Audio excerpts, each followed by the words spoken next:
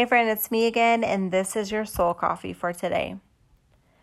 Let me tell you about my background a little bit.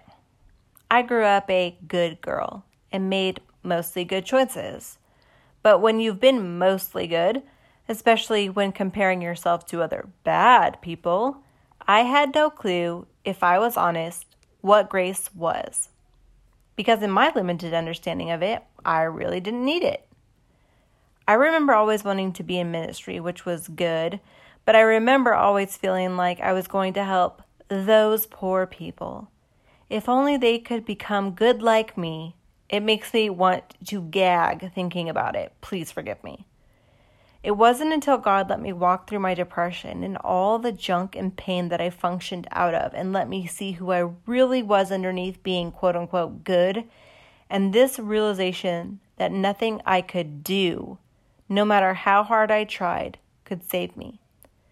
And that is when the truth began to change everything as I sat in my own prison, even if it didn't look like someone else's that might have been easier to judge.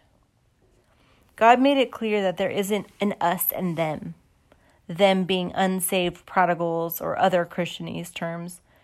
There's just Him and then all the rest of us. He didn't come to make bad people good, but dead people alive. And without Him, we are hopeless, even the good. When we see ourselves as we really are, desperate for a Savior daily, for living and not just from hell, that is when grace becomes heavy. That is when we can connect our gratitude for all He has done for us that we could never have earned or done for ourselves. Let's pray. Lord, I pray for my friend, Lord, that you would help her to stand in the truth of your word. The truth changes everything, Lord. Being good doesn't change anything. It's so easy to compare ourselves in that we measure whether we're better or worse than someone. But Lord, we all need you desperately the same. If there's anything that needs to be clarified to us, Lord, it's that we are thankful for your grace that we could never earn and that we do not deserve.